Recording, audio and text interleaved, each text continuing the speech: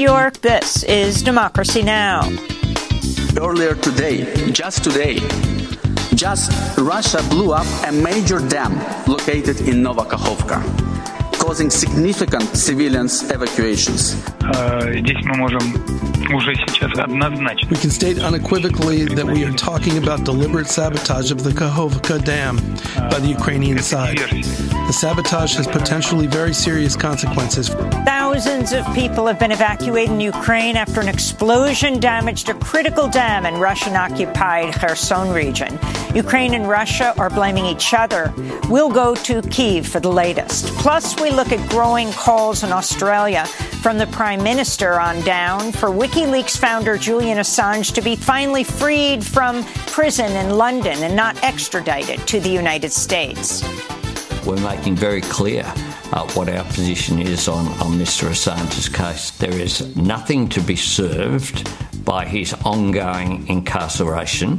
We'll speak to longtime Assange attorney Jen Robinson in London. But we begin in Atlanta, where the city council just approved new funding for Cop City, despite hearing over 14 hours of public comment from residents opposed to the massive police training center. But for many of us, the human rights violations from murdering Manuel Tortuguita Teran and charging dozens of people with RICO and domestic terrorism to the inhumane conditions of both Fulton and DeKalb County's jail, added with the moving goalpost of city officials related to the financial cost and benefit analysis, is exactly why we organized against it then and exactly why we organize against it now. We'll speak to Reverend James Woodall, who testified at the City Council, as well as Marlon Kautz, a member of the Atlanta Solidarity Fund, who just spent 4 days in jail after an armed SWAT team raided the headquarters of the bail fund, which has raised money for activists in jail for protesting Cop City. All that and more coming up.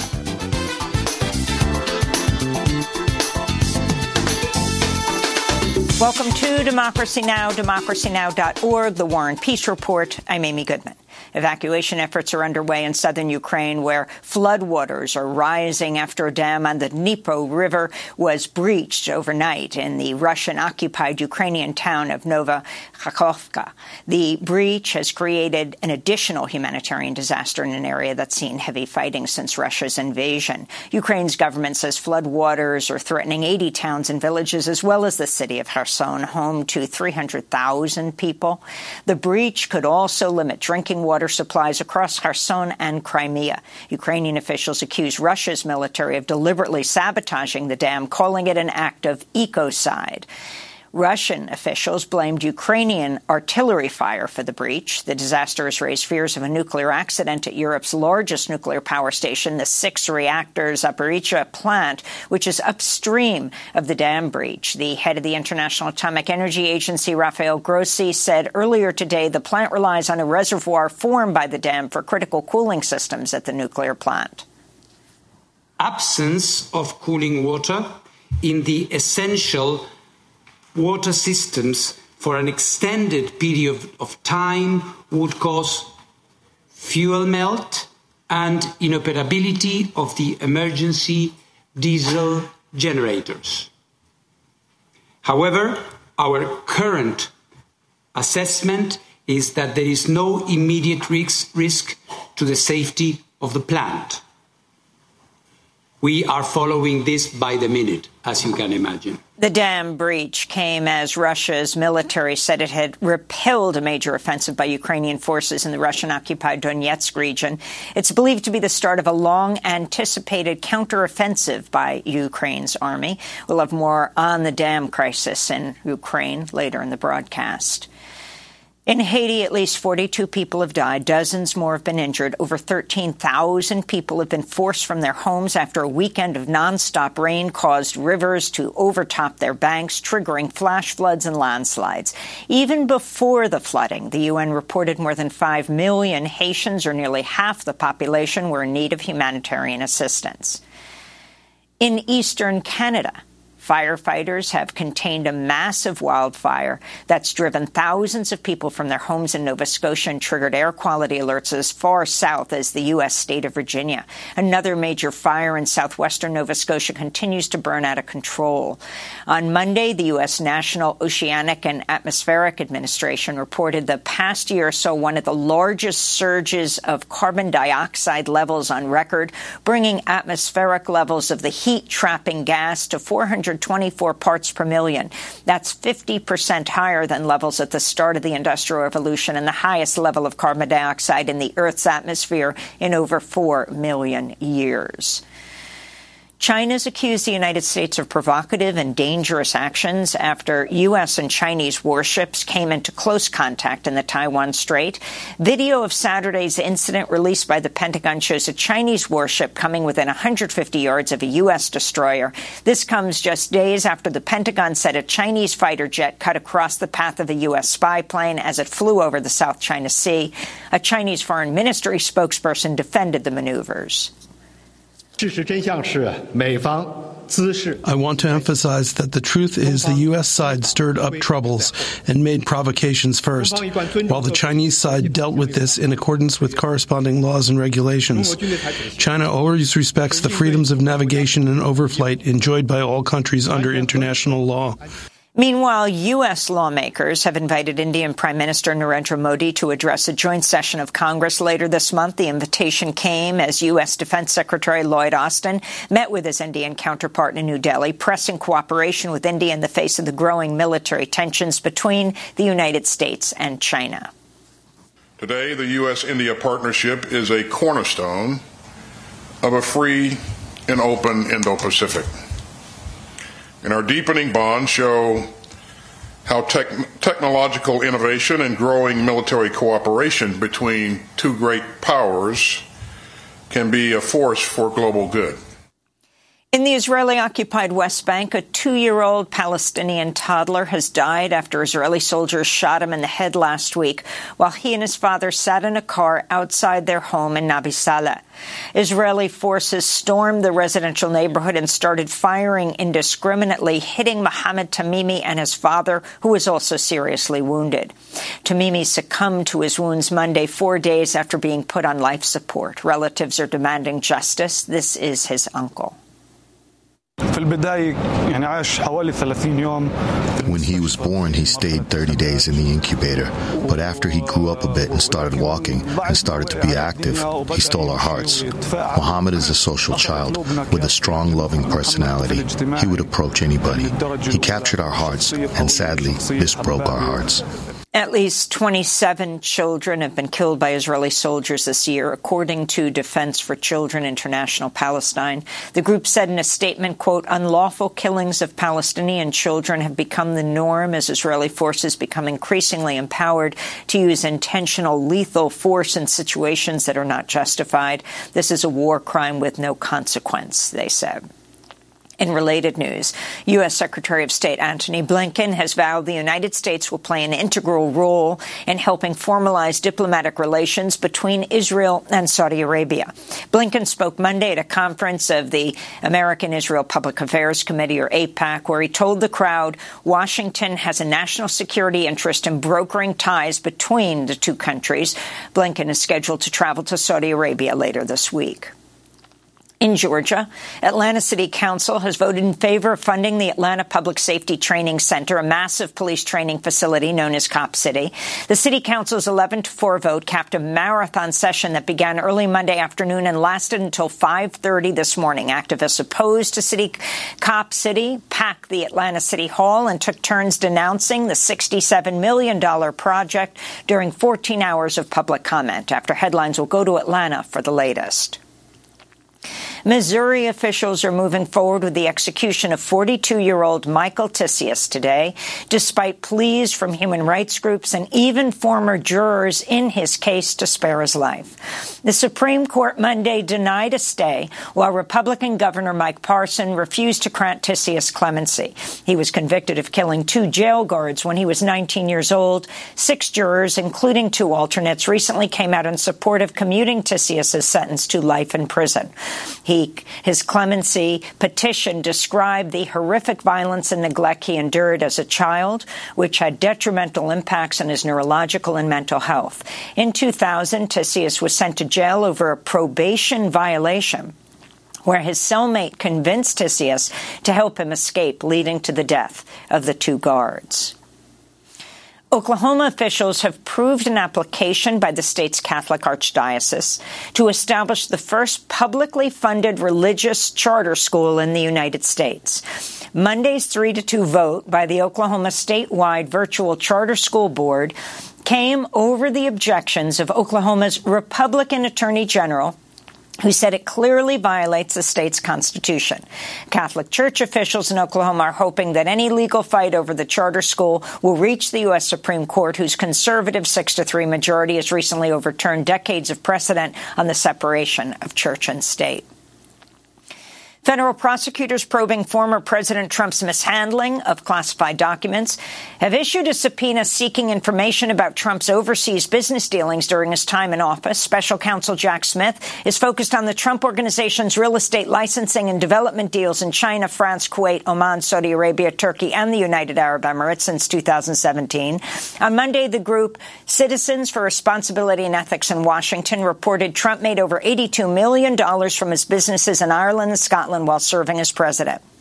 Meanwhile, NBC News reports prosecutors have convened a separate federal grand jury in Florida to hear evidence in Jack Smith's investigation into Trump's mishandling of documents.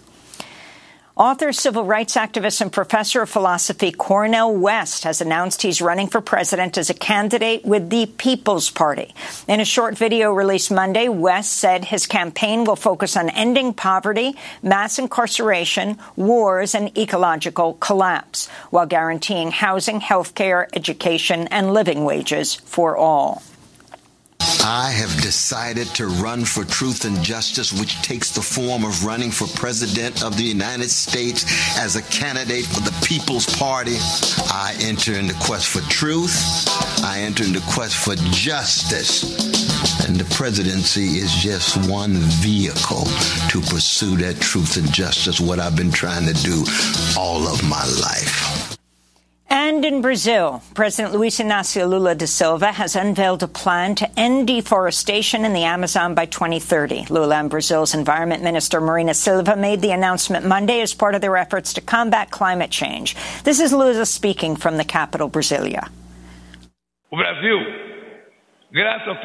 Mainly because of the Amazon rainforest, Brazil is largely responsible for the world's climate balance. That is why stopping deforestation in the Amazon is also a way to reduce global warming.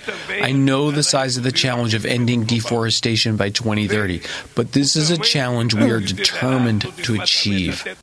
Lula's remarks came as loved ones marked 1 year since the murder of the Brazilian indigenous researcher Bruno Pereira and British journalist Dom Phillips, who were shot dead in a remote area of the Brazilian Amazon last June while investigating threats to the rainforest and isolated indigenous tribes. Several suspects in the case remain jailed awaiting trial, including the alleged mastermind who's believed to be the leader of an illegal fishing criminal organization in the region.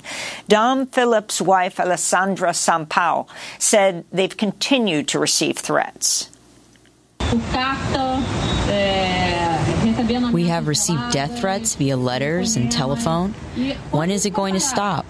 When is it going to stop? The death of Dom and Bruno was not enough? We are at a point where we can no longer ignore the issue of violence in the Amazon. It is very important that we become more vigilant.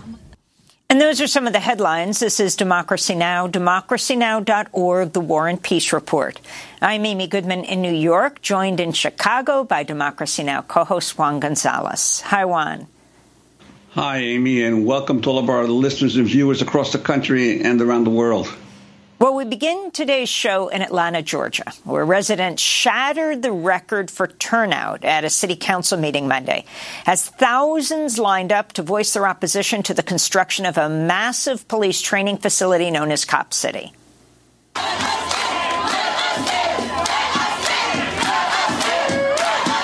Atlanta police enforced enhanced security as people signed up to participate in a public comment session ahead of a vote to approve $30 million in additional funding for Cop City, bringing the total to $67 million, more than double the original estimate. It would be the largest police training facility in the country. This comes after an Atlanta police SWAT team, guns drawn, raided the Atlanta Solidarity Fund last Wednesday and arrested 3 people who'd been raising money to bail out protesters opposed to Cop City, charging them with money laundering and charity fraud. Georgia Democratic Senator Reverend Raphael Warnock criticized the arrests in a statement Sunday, saying, quote, "While we still don't have all the details, as a pastor who's long been engaged in justice work, I'm concerned by what we know about last Wednesday's show of force against the organizers of an Atlanta bail fund and the questions it raises," he said. Those arrests come as 42 protesters face charges including domestic terrorism for opposing Cop City, and after Atlanta police shot dead the environmental activist Manuel Tortuguita Terán in January. An autopsy shows they were sitting with their hands raised up in front of their body when police shot them 57 times. This is Muskogee Indigenous leader Neko Chabon addressing the Atlanta City Council on Monday. I am a part of the Methodist structure. I have been a part of the United Nations Permanent Forum on Indigenous Issues. I have been with conversations of human rights all across the world. I have walked with refugee camps in other parts and other nations of indigenous peoples. I've seen situations just like what we're going through here in other countries. I've seen things going on where people have been killed, just like what we're trying to say should never happen here, all over the world, and I don't want that to increase. Every time in these countries I shared with them, no matter what, how you slice it, the increasing of more militarized mechanism never establishes a peaceful society. No matter what. It never accomplishes what your hopes, what your arguments are. In fact, it does quite the opposite. In fact, our community, we are already living through the living proof of that at this moment. Today, I think it's obvious. I don't support Cop City. Monday's Atlanta City Council meeting started in the afternoon and continued for nearly 15 hours until about 5 a.m. this morning. At one point, protesters broke out in song as public comment continued. Recess has expired. Recess has expired. Recess has expired.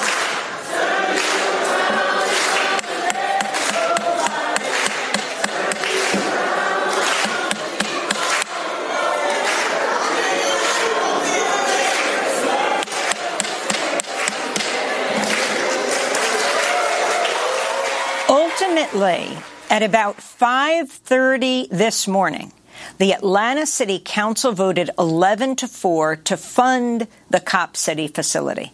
For more, we go to Atlanta for an update. Marlon Counts is with us, an organizer with the Atlanta Solidarity Fund, who was one of the 3 people arrested last Wednesday and just spent 4 days in jail. Also with us, one of the first to speak during Monday's public comment session, Reverend James Woodall. He's a public policy associate at the Southern Center for Human Rights and co-author of Wired for Racism: How Evolution and Faith Challenge Racial Idolatry. We welcome you both to Democracy Now! Reverend Woodall, let's begin with you. When you arrived at the Atlanta City Hall to give your public comment, can you talk about the different level of security and protocol to enter the premises that you'd ever experienced before? Just describe the scene for us and then what you said. Most definitely. Well, first, let me start by saying thank you for having us on the show today. And when we entered Atlanta City Hall, we were met with bomb dogs. We were met with officers donning AR-15s. We had folks in riot gear. We saw a heightened level of security, both in protocol, meaning when we entered into the City Hall, we couldn't even bring in food or water.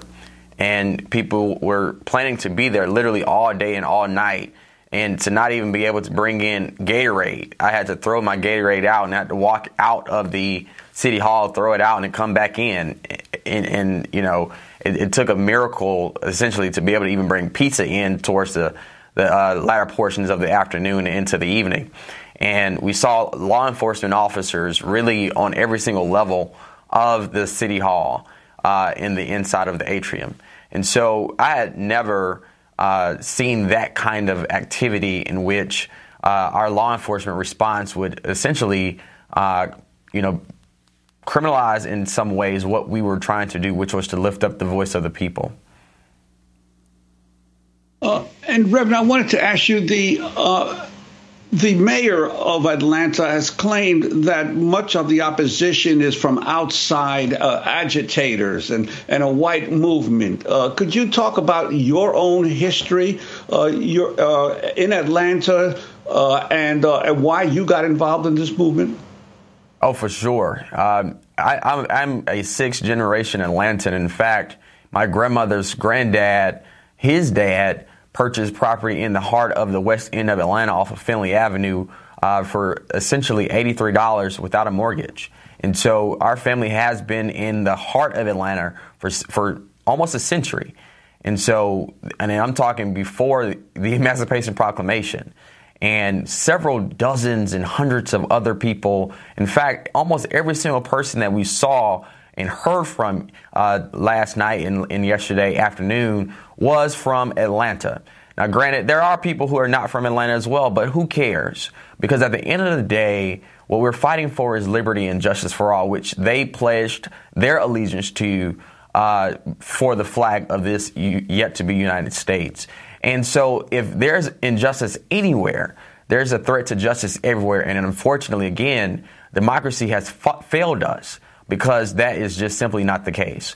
And so when I think about what the mayor said, in fact, I'll even tell you, is that the mayor's mother taught my grandmother how to do hair, which taught my mom how to do hair. And so when I think about how I got involved in this work, and I'm seeing what's happening on the ground each and every day inside of our facilities, I'm seeing children and college students pulled out of cars and being tagged and not laser tagged, but essentially targeted for being at the wrong place at the wrong time. I'm seeing people literally die at the hands of law enforcement, both here in the city of Atlanta and surrounding these counties and these communities. Because this is not just about the city of Atlanta. We're going to see departments and agencies all over this nation send its people, send its law enforcement and first responders here to train on urban warfare. And what we saw last Wednesday, what we've seen over the course of the last few months as relates to domestic terrorism charges is concerning and is exactly the kind of reason why we stand in complete opposition to this project. And this was a marathon meeting of the Atlanta City Council. Your response to the outcome and the vote, and did you get a sense that any members of the City Council were moved at all by the testimony?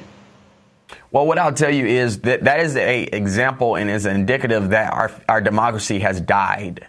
And the spirit of democracy has died because when the people show up, and you see both parties, this isn't a red versus blue, Democrat versus Republican kind of issue. We saw Republicans come out in opposition. We saw libertarians come out in opposition. You saw Democrats come out in opposition. You saw people who are not affiliated with any of the above come out in opposition. And when you see elected officials choose the side, not of the people, right, not of justice and liberty for all, but when you see elected officials take the side of corporate executives and nonprofit leaders who seek to profit off of taxpayer dollars, right? What we should be talking about is charity fraud on behalf of the Atlantic Public Foundation because of what we've seen them do and how the numbers have just not added up. And so I'm concerned that our democracy is dead because our elected officials are not representing the people regardless of who they vote for. I wanted to bring in Marlon Kautz into the conversation with Reverend James Woodall. Marlon is with the Atlanta Solidarity Fund, one of the 3 people arrested on Wednesday. This was just days before this critical Atlanta City Council vote, where they voted to approve what's now more than double the amount originally proposed for this police facility. Marlon, if you can talk about, how unusual the level of force used was in this raid on the Atlanta Fund, which not only has helped people who've been arrested around the Cop City, but you do this around for many people who have been arrested. Absolutely. In terms of the raid, it was terrifying, obviously. And you'll have to forgive my voice. I'm still feeling the effects of the better half of a week in the Cobb County Jail. But, we woke up to the sound of our door being broken down by a battering ram and our house being surrounded by dozens of SWAT officers. And my first reaction was that this has to be a mistake. Naively, I thought this wasn't the kind of thing that could happen to organizers like us. But once I saw the automatic weapons, the body armor, and I heard police discussing throwing a flashbang into our living room, I realized that these police had come prepared to kill us. In the same way that police have come prepared to kill activists protesting in the forest, and in fact did kill Manuel Tortuguita Terán. So we quickly surrendered. We were arrested in our pajamas and taken to jail. So the experience was terrifying on 2 different levels. In this immediate way of what it was like to face that kind of police violence, for doing nothing more than, nonviolent work to support the rights of protesters. But also on this higher level of what it means, right? Because if this kind of police violence can be brought even against organizers like us who do nothing more than make sure that activists have access to lawyers, who make sure that they're able to make bail if they can't afford it themselves. If this kind of violence can be brought against people like us, who is safe in this city? And what does that mean for the right to protest and democracy? And Mona, what happened at your bail hearing on Friday? What was the judge's response to your arrest and the charges against the 3 of you? Yeah, after days in jail, we finally got in front of a judge who confronted the allegations against us, the arrest warrants. And the judge very quickly acknowledged that the charges are baseless. They're nonsensical. We're being charged with charities fraud and money laundering. The activities of our organization are completely legal. They're transparent. They're above board. We very carefully follow all laws and regulations related to our work because we know that we are in the crosshairs of many political forces. And the judge recognized this and fortunately issued us bail, which has been unusual in these protest cases, which are usually denied bail flat out. And I think this shows that the efforts of prosecutors to demonize organizers associated with the movement against Cop City are beginning to be exposed. They're beginning to become unraveled and shown to be what they are, which is malicious political prosecutions that have nothing to do with enforcing the law, keeping the public safe. What they really have to do with is bringing the force and violence of police and prosecutors to suppress a political movement, to suppress political speech. As we begin to wrap up, I wanted to ask Reverend James Woodall, you're deeply concerned about issues of police brutality and abuse of power. This is a police training facility. Now you have Senator Warnock also weighing in, deeply concerned about the raid on the Atlanta Solidarity Fund with weapons drawn by a SWAT team. But if you can comment on why you are concerned about a police training facility, isn't that what you would want, police to be trained better? is exactly what I don't want, because when we think about police training, we're not talking about police training. We're talking about an infrastructure project. We have yet to talk about what they're being trained to do. In fact, if you were to look at it, and I've been in this work a long time, and every time we talk about police training, we're talking about a furthering urban militarization of law departments or law enforcement officers. We're not talking about de-escalation. We're not talking about ensuring that there is equitable accountability for law enforcement officers who disregard the training that they were already invoked in the earlier parts of their career and continuing in their professional development. We're not talking about the fact that every single officer in cases of police brutality and police involved death in the last 10, 12 years, and then that's just a small segment of the history. But we're not talking about the fact that they have been trained, and they've been trained very thoroughly. And yet these people still are dying. And so what we were organizing around in 2020, what we've organized around after the murder of Breonna Taylor, George Floyd, Ahmaud Arbery, after the deaths of Tatiana Jefferson, and so many others, I can go down the list. What we were calling for was accountability and true justice. And this $90 million that people are saying is necessary for us to have better policing really is an insult, because what we're not saying is that we want to build a system of public safety that's inclusive of all of us, not just law enforcement, because that is the political football that people can throw so that they can win elections. This is what that is about. We have an Attorney General in Chris Carr who led that raid on Atlanta Solidarity Fund, who's trying to posture himself to run for governor. We have a governor in Brian Kemp who signed off and endorsed that action as he tries to promote someone run for president and himself possibly for the United States Senate. We have Senators Warnock and Ossoff who also weighed in only after a lot of immense pressure on behalf of organizers who were pissed off that they refused to say anything at all. And so what we have right now is not about training. It's not about public safety. And it has everything to do with the political aristocracy that refuses to acknowledge the pain and the reality of everyday life for everyday Georgians and everyday Americans. That is not democracy. That is not leadership. And that is totally not public safety. Reverend James Woodall, I want to thank you for being with us, Public Policy Associate at Southern Center for Human Rights, co-author of Wired for Racism, How Evolution and Faith Challenge Racial Idolatry. And Marlon Kautz, thanks so much for joining us, of the Atlanta Solidarity Fund, one of 3 members of the bail fund arrested last week during an armed police SWAT team raid, spent 4 days in jail. Next up, we look at the growing calls in Australia from the Prime Minister on down for WikiLeaks founder, publisher Julian Assange to be finally freed from prison in London, not extradited here to the United States, where he faces 175 years in prison. We'll speak with Julian's attorney, Jen Robinson, in London. Stay with us.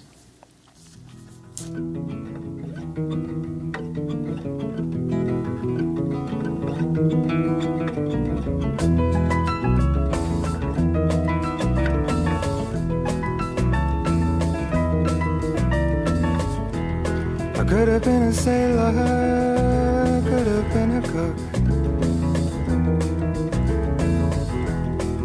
a real life lover, could have been a book. I could have been a signpost, could have been a cloak, as simple as a kettle, steady as a rock. I could be here and now. I would be, I should be, but how? One of These Things First by Nick Drake. This is Democracy Now!, democracynow.org, The War and Peace Report. I'm Amy Goodman with Juan Gonzalez as we turn now to look at the case of Julian Assange as calls grow for him to be freed. The WikiLeaks founder has been locked up for 4 years in London's Belmarsh prison, where he awaits possible extradition to the U.S. to face espionage and hacking charges for publishing leaked documents about U.S. war crimes in Iraq and Afghanistan. He faces up to 175 years in prison in the United States if convicted. This comes as a growing number of politicians in Australia are calling on the United States to drop its case against Julian Assange, who is an Australian citizen. In April, 48 Australian lawmakers signed a letter to the U.S. Attorney General Merrick Garland saying the U.S. prosecution of a journalist and publisher has, quote, set a dangerous precedent for press freedom. A group of Australian lawmakers also met recently with U.S. Ambassador to Australia, Caroline Kennedy. Australia's Prime Minister, Anthony Albanese, has also spoken out. In May, he talked about Assange during an interview with the Australian Broadcasting Corporation, ABC. Enough is enough. This needs to be brought to a conclusion. It needs to be worked through, including we're working through diplomatic channels, but we're making very clear what our position is on Mr. Assange's case. When Australians look at the circumstances, look at the fact that the person who released the information is walking freely now, having served some time in incarceration, but is now released for a long period of time, then they'll see that there's a disconnect there. There is nothing to be served by his ongoing incarceration. That's the Australian Prime Minister. Last week, the Sydney Morning Herald made headlines when it reported the FBI has restarted its probe of Julian Assange, but representatives of WikiLeaks say the U.S. investigation was never closed. We're joined now in London by the Australian human rights attorney, Jen Robinson, who's been a legal advisor to Julian Assange since 2010. Jen, welcome back to Democracy Now! You're just back from Australia, where you live, where actually President Biden was expected to go for the Quad meeting with the Prime Minister of Australia, but had to cancel that and return from Hiroshima to Washington to negotiate the debt ceiling legislation. Can you talk about what Albanese now is calling for, and what response do you have to this information from the Sydney Morning Herald that the U.S. has reopened a probe that no one knew had been closed? Well, first, great to speak to you again, Amy, and great to be back on Democracy Now! I've just returned from Australia, where I was in Australia for a visit with Stella Assange, Julian Assange's wife. It was her first trip to Australia, which we had planned to coincide with Biden's visit to Australia. What Biden would have seen had he come to Australia was a huge amount of support, both from the Australian public. We saw a huge protest in Sydney against the extradition request and the United States prosecution of Assange. We saw a packed-out room of MPs in a cross-party briefing. Now in Australia, we have bipartisan support, so it's not just our Prime Minister Albanese, calling for this case to be brought to an end. It is also the Leader of the Opposition. And when Stella and I briefed MPs in Parliament, there was standing room only. There was that many MPs from across the political spectrum there wanting to hear from Stella and I about the latest in the case and who are pushing for this case to be brought to an end. So we've seen a sea change in the political response in Australia. We're seeing polling, unprecedented polling of an overwhelming majority of the Australian public who support our government in seeking to have this case closed. And the question now is what the United States will do with it.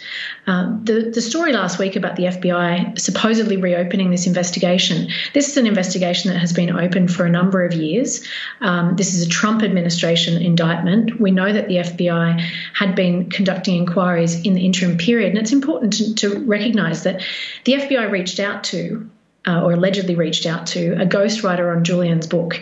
This to us shows the desperation of the FBI and how they are grasping at straws in terms of their investigations in this case. There are no new facts in this case. The US government has known the facts that form the basis of this indictment since Chelsea Manning went on trial back in 2012. And the fact that the FBI is now suddenly starting to make inquiries from bit part players is, I think, goes to show that the strength or lack thereof of the US case. And Jan Robinson, I wanted to ask you about other developments in the case, especially concerning the surveillance conducted of Julian Assange while he was in the Ecuadorian embassy. Spain's El País had a story headline, "Police omitted folder called CIA" from the computer of a Spaniard who allegedly spied on Julian Assange. Who was this Spaniard, and what do you know about this? So in addition to fighting the extradition case and fighting the prosecution of Assange, Julian and our legal team have been fighting back through various different legal actions. There's the action that I took successfully against the British government for unlawful sharing of information with the United States government as Julian's lawyer.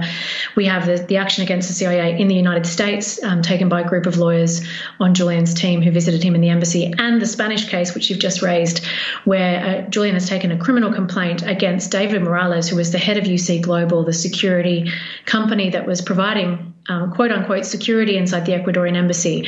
But it was revealed by El País in recent years, thanks to whistleblowers, that he was allegedly providing information to the CIA. We've learnt just this week that in the disclosure in those proceedings, in which Mike Pompeo himself has been subpoenaed to give evidence about the nature of the unlawful spying on Julian and on us as his lawyers, which fundamentally flaws the US criminal investigation, that the Spanish police failed to disclose further evidence, including files marked CIA, that further indicate the involvement of the CIA in spying on us as lawyers inside the embassy. This is really important revelations. As Daniel Ellsberg, the Pentagon Papers leaker, said in our extradition case, his espionage case was thrown out under the Nixon administration for unlawful spying on his doctors. In this case, you've seen so much more abuse. So a Trump-era indictment, and now under a Biden administration, this prosecution is still being pursued despite widespread and huge amounts of evidence of unlawful spying on lawyers, on the seizure of legally privileged information, and indeed plots to kidnap and kill Julian Assange by the CIA in London. At this point, you need to ask, even leaving aside the free speech implications of this case, the First Amendment concerns that are now increasingly being raised by Democrat lawmakers in the US, calling on the US to drop this case, there has been so much abuse in this case, and it begs the question, if abuse of this nature was enough to throw out a case under the Nixon administration, why is this still being pursued under the Biden administration? And you mentioned a group of Democrats in Congress pushing for the case to be dropped. Do you have hopes that the Biden administration will stop seeking his extradition and that Julian can be freed? We certainly hope that the Biden administration will do the right thing and drop this case. We now have the Australian government and our Prime Minister coming out hard in support of the case being dropped. We have a special relationship with the United States, between Australia and the United States, and the Australian government should be able to make this ask of the United States. But separate from the international concerns, we are thrilled to see that Democratic lawmakers like Rashida Tlaib, AOC, Ilhan Omar have written to Garland, pointing out the First Amendment consequences of this case, asking for the case to be dropped. And I think the more that there's noise in Washington, pressuring the DOJ to do the right thing, pressuring Biden to do the right thing, then we'll get to the right outcome. And the right outcome is that this case is dropped. Can you talk about the model that the Julian Assange case brings? I mean, let's remember, we say 4 years in the Belmarsh prison, but before that, 7 years really in captivity in the Ecuadorian embassy. He'd been granted political asylum, but he could never leave the embassy in order to get to Ecuador because he was afraid of being arrested and then extradited. But this issue of a publisher facing these espionage and treason charges in the United States. You have Evan Gershkovich, who has been arrested in Russia. The world recognizes the problem with a journalist, they say, who is trying to get military secrets. It's really what journalists do. What did Julian Assange do? He published State Department, Pentagon secrets. And he said, and many people agree, including human rights lawyers around the world, evidence of U.S. war crimes in Iraq and Afghanistan. It may not be convenient for the U.S., but it is the job of a journalist. Can you talk about what this case means for how then the U.S. can raise cases like Evan Gershkovich, that he should be freed by Russia? Thank you for raising this point, Amy. It is such an important point. First of all, is the precedent that's set by this case. This case means that any journalist anywhere in the world could be extradited and prosecuted in the United States for publishing truthful information. That is creating a dangerous race to the bottom globally. What message does that send to Russia and to China about extraditing and prosecuting journalists who publish the truth about Russia or China? Then we get to the point of how it diminishes the moral authority of the United States to be able to raise free speech issues. Now, in the Evan Gershkovich case, we're seeing a case where Russia is using the espionage charges against a journalist for the first time since 1987. So this is picking up and running with the precedent that the United States is setting at home because of the Assange case. That is dangerous. When you've got a country that purports to bring democracy and free speech to the rest of the world, prosecuting a journalist for espionage, it is a dangerous situation that we're in. It threatens the First Amendment, but it actually threatens free speech around the world. And that's one of the reasons why this case needs to be dropped. Final question, and we just have 30 seconds. What would a resolution of this case look like? How would Australia play a role in this? We're asking the Australian government to continue to raise this with the President and with the relevant agencies in the United States. We say the right outcome is for the case to be dropped and for Julian to be allowed to return home safely to Australia. Jennifer Robinson, I want to thank you for being with us, human rights attorney who's been advising Julian Assange and WikiLeaks since 2010. She is Australian. Next up, thousands of people have been evacuated in Ukraine after an explosion damaged a critical dam in Russia-occupied Kherson region. Ukraine and Russia are blaming each other. We'll go to Kyiv for the latest. Stay with us.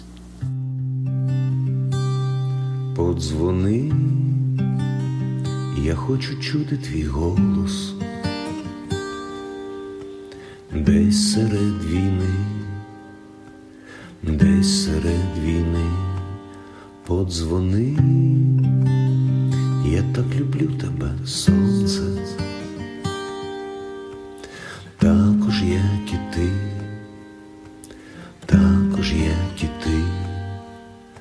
ночі бентежні і дні серед бою стоять наші вежі між світлом і пітьмою, рідні хати і міста, наче рани, а ми десь блукаєм чужими світами. Сонце моє, я люблю тебе понад усе. Towers by Mandri. This is Democracy Now!, democracynow.org, The War and Peace Report. I'm Amy Goodman with Juan Gonzalez. Evacuation efforts are underway in southern Ukraine after an explosion destroyed a critical dam on the Dnipro River in the Russian-occupied region of Kherson. Ukraine and Russia are blaming each other for the blast. Ukraine's government says floodwaters are threatening 80 towns and villages, as well as the city of Kherson, home to over 300,000 people. The breach could also limit drinking water supplies across Kherson and Crimea. The disaster has raised fears of a nuclear accident at Europe's largest nuclear power station, the 6-reactor Zaporizhzhia plant, which is upstream from the dam. Russian officials say the water levels of a reservoir used to hold cooling water for the plant has already fallen by more than 8 feet. The International Atomic Energy Agency said there is no, quote, immediate nuclear safety risk. Ukraine also says at least 150 tons of machine oil has been released into the Dnipro River. Ukraine's ambassador-at-large, Anton Kurinovich, spoke earlier today at the International Court of Justice in The Hague.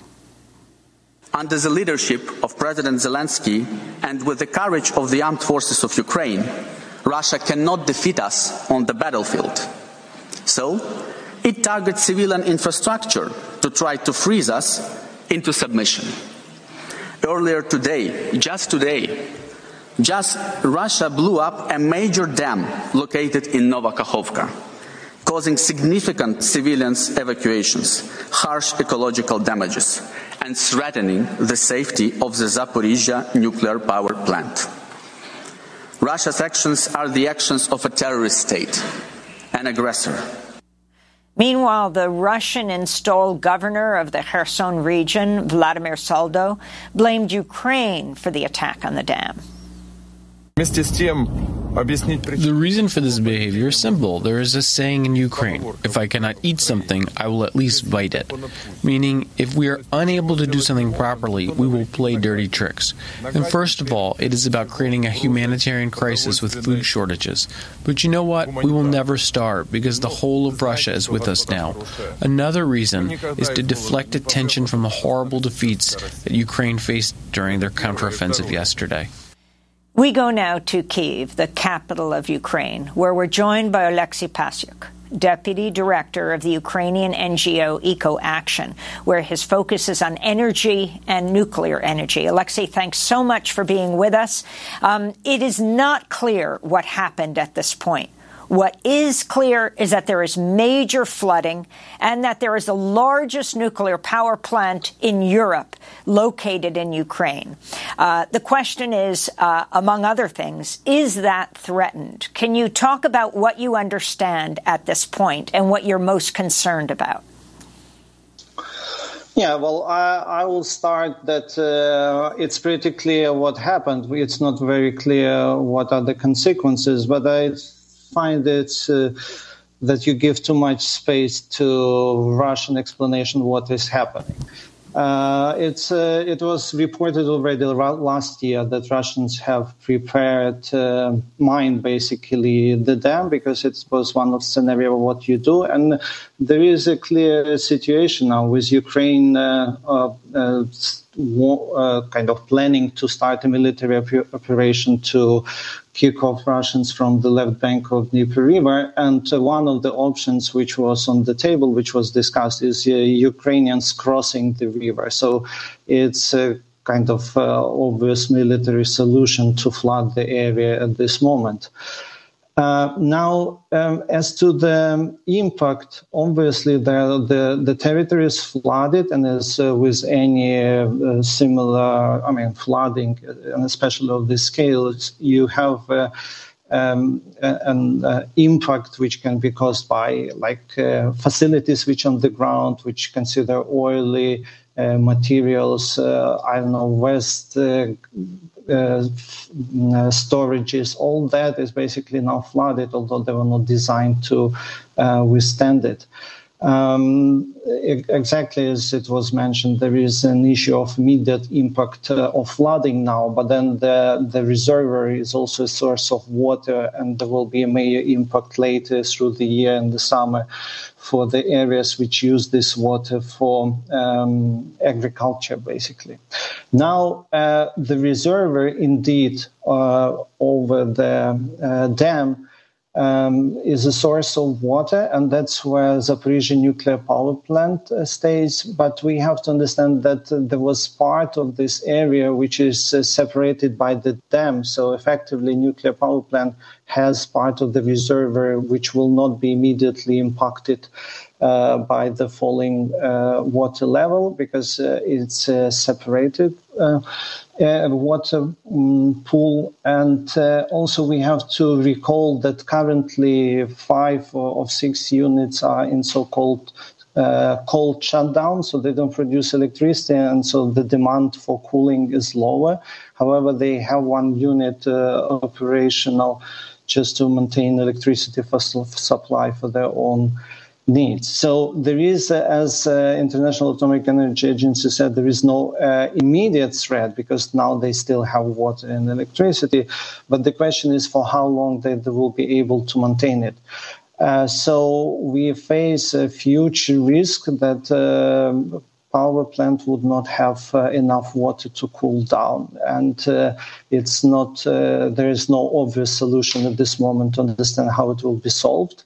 They would need to provide water at a certain moment. We don't know how much water will stay in the sense that we don't realize yet how big is damage to the dam if there will some water stay in the reservoir. So, and of course, while technically there are possibility of solutions, it's all happening in the combat areas. it's very difficult to repair. It's difficult, for example, to make evacuation this moment because the Russian are basically shooting into the areas where evacuation is happening. And also there are this unexpected for normal life impacts, like you have some areas which were mined, and so now you have this mine basically taking over by water to the areas where they're not supposed to be.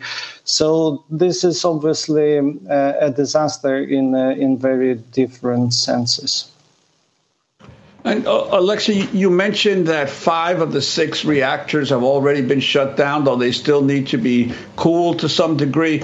What are the prospects for that last reactor to be shut down, and why hasn't it happened so far? Well, this is, I guess, a difficult choice now for people who maintain it, because the power plant for cooling, they need to have electricity, and you have to have external supply to the power plant. But we regularly saw this news when this lines were down, so there were no electricity. So they maintain. So for cooling, you need water and you need electricity to pump it. So once you stop this reactor, you also have higher risks that you would not be able to pump water even if you have it. I guess this is a dilemma which a power plant station currently faces. And Alexei Pasyuk, who would this benefit the most? Russia says this will hurt more the Russian side, and that is more proof, they say, that Ukraine did this. But then you have the Ukraine counteroffensive that is said would be thwarted by this kind of catastrophe. Can you talk about the situation and where we're actually talking about, how critical this area is at this point in the Ukraine war? Well, I think Russians and this guy who you were previously showing, who is a occupation administration head, he have a difficult time to explain to the citizens why Russia, which is supposed to save them, flood them. For Ukrainians, there is no reason to that. That's Ukrainian citizens, basically. We are eager as the country to get them back. There is an expectation of the military advance by Ukrainian side. And when you were saying the dam is in the occupied territory, the dam is on the river, which currently separates two sides. So Ukraine is planning offensive, and they were also planning to go across the river to the Russian-controlled areas. And flooding, in this sense, is effective. I assume it was blown up at this moment because Russians assume that Ukrainians are ready to start moving forward in that area. And Alexei, we only have about a minute left, but I was wondering your sense of the counteroffensive that Ukraine has been supposedly launching in the last couple of days. What you're hearing in Kyiv about it? Well, I don't follow this military part, but I think it's long expected. And I think the main message which we currently hear from the state is to be quiet about it, because so there is very little information. And I think whoever would have it would not share it. Well, Alexei Pasyuk, we want to thank you for being with us, Deputy Director of the Ukrainian NGO EcoAction, where his focus is on energy and nuclear energy, joining us from the capital of Ukraine, Kyiv. And that does it for our show.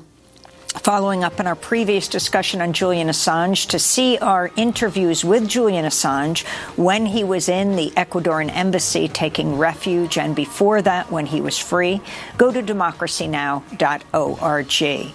Democracy Now! Is produced with Renee Feltz, Mike Burke, Dina Guzder, Messiah Rhodes, Nermeen Sheikh, Maria Taracena, Tammy Warrenoff, Charina Nadura, Sam Alkoff, Taymarie Astudio, John Hamilton, Robbie Karen, Hani Massoud, and Sanji Lopez. Our executive director is Julie Crosby. Special thanks to Becca Staley, John Randolph, Paul Powell, Mike DeFilippo, Miguel Noguera, Hugh Grand, Dennis Moynihan, David Prude, and Dennis McCormick. If you'd like to sign up for our daily digest, go to democracynow.org. I'm Amy Goodman in New York with Juan Gonzalez in Chicago. Our website is democracynow.org. Thanks for joining us.